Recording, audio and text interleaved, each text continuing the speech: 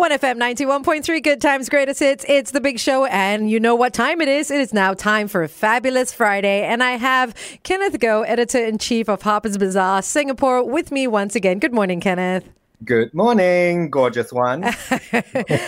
Kenneth, we've been at home for a long time, and some of us may not have a lot to do with our time. Yes, that's true. So we can't binge on Netflix and Disney Plus and, Amazon Prime and everything else all the time. So what else can you come up with for us to do?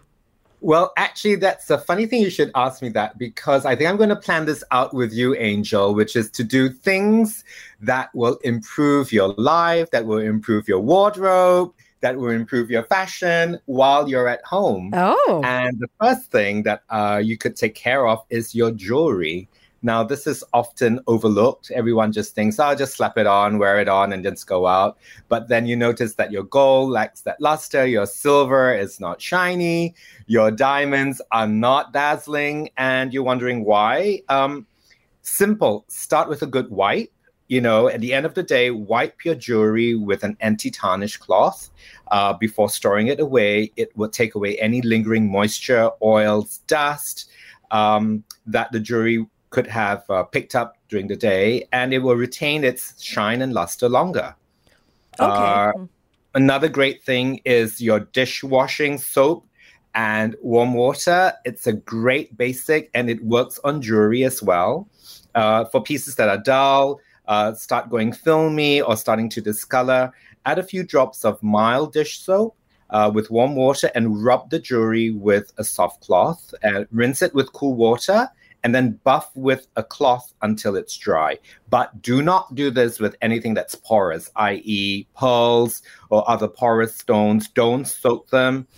Use a little makeup brush dipped in shampoo and water to clean. And again, use a damp cloth to wipe the jewelry, and never, ever, ever use toothpaste. I was gonna say, I know this great tip. You use an old toothbrush and toothpaste to clean your jewelry. No, it's just way too abrasive, because nowadays, a lot of toothpaste has all sorts of abrasives in there. You say you want shiny white pearlies. Well, it doesn't work for actual pearls or your jewelry, because it will actually scratch it. So avoid that. And also keep your gold jewelry separate from your silver, because gold scratches really easily. So keep them in individual soft cloth bags or the original boxes that they come in. And with pearls, now this is kind of like a living thing that you have. So keep it separately, as they're easily scratched by hard gemstones, and it can easily discolor if it's next to like perfume or oils. You don't really realize that, but it can actually discolor and the luster can completely go. So don't spray perfume on after you put your pearls on. No. Avoid as best as possible. Yeah. Okay. All right. Fantastic. All right. We're going to come back and speak more with Kenneth Goh, Editor-in-Chief of Harper's Bazaar Singapore, about how to take care of your jewelry and make sure they all sparkle. This is The Big Show with Angel on 1FM 91.3. It's The Big Show, starring Glenn, Angel, FD, and Sean on 1FM 91.3. 1FM 91.3. You're listening to The Big Show, and it is me, Angel, with Kenneth Goh, Editor-in-Chief of Harper's Bazaar Singapore. And today we're talking about how to take care of your precious jewelry. So what other tips do you have for us today, Kenneth? Well, jewelry isn't meant to be worn 24/7. So give it a break and show some love to other pieces of jewelry. That way it'll keep its shine longer. Now, I'm not exactly listening to that rule myself, because I do wear two pieces, a couple of pieces that are always around my wrist.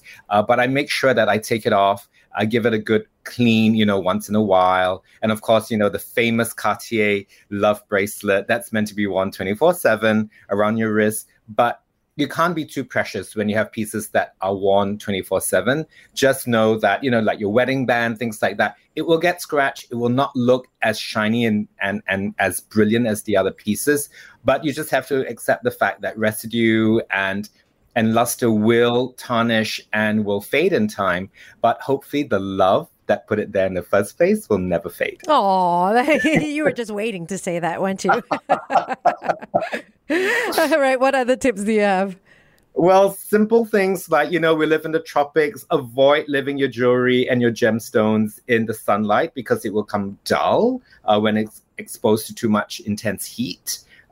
Keep your jewelry dry and away from skincare. Now, we all love our skincare. We love our hand sanitizers, but these are super damaging to jewelry. So, once you have your jewelry on and you're sanitizing your hands like 5 times a day, just be sure that you're not adjusting your watch or your bracelet or your ring right after, because all that alcohol will affect the luster and shine of your gold pieces. But then, if you're wearing a ring or you're wearing like a bracelet that's very close to your hand and you're using the sanitizers, it's automatically going to get on the jewelry, isn't it? Because you're meant to like go at the back of your hands, in the middle of your fingers and stuff like that. So how do you, without taking your jewelry off because you might lose it, how do you keep the shine of your jewelry? Do you clean it right after you use a hand sanitizer? Because that doesn't seem to be very efficient.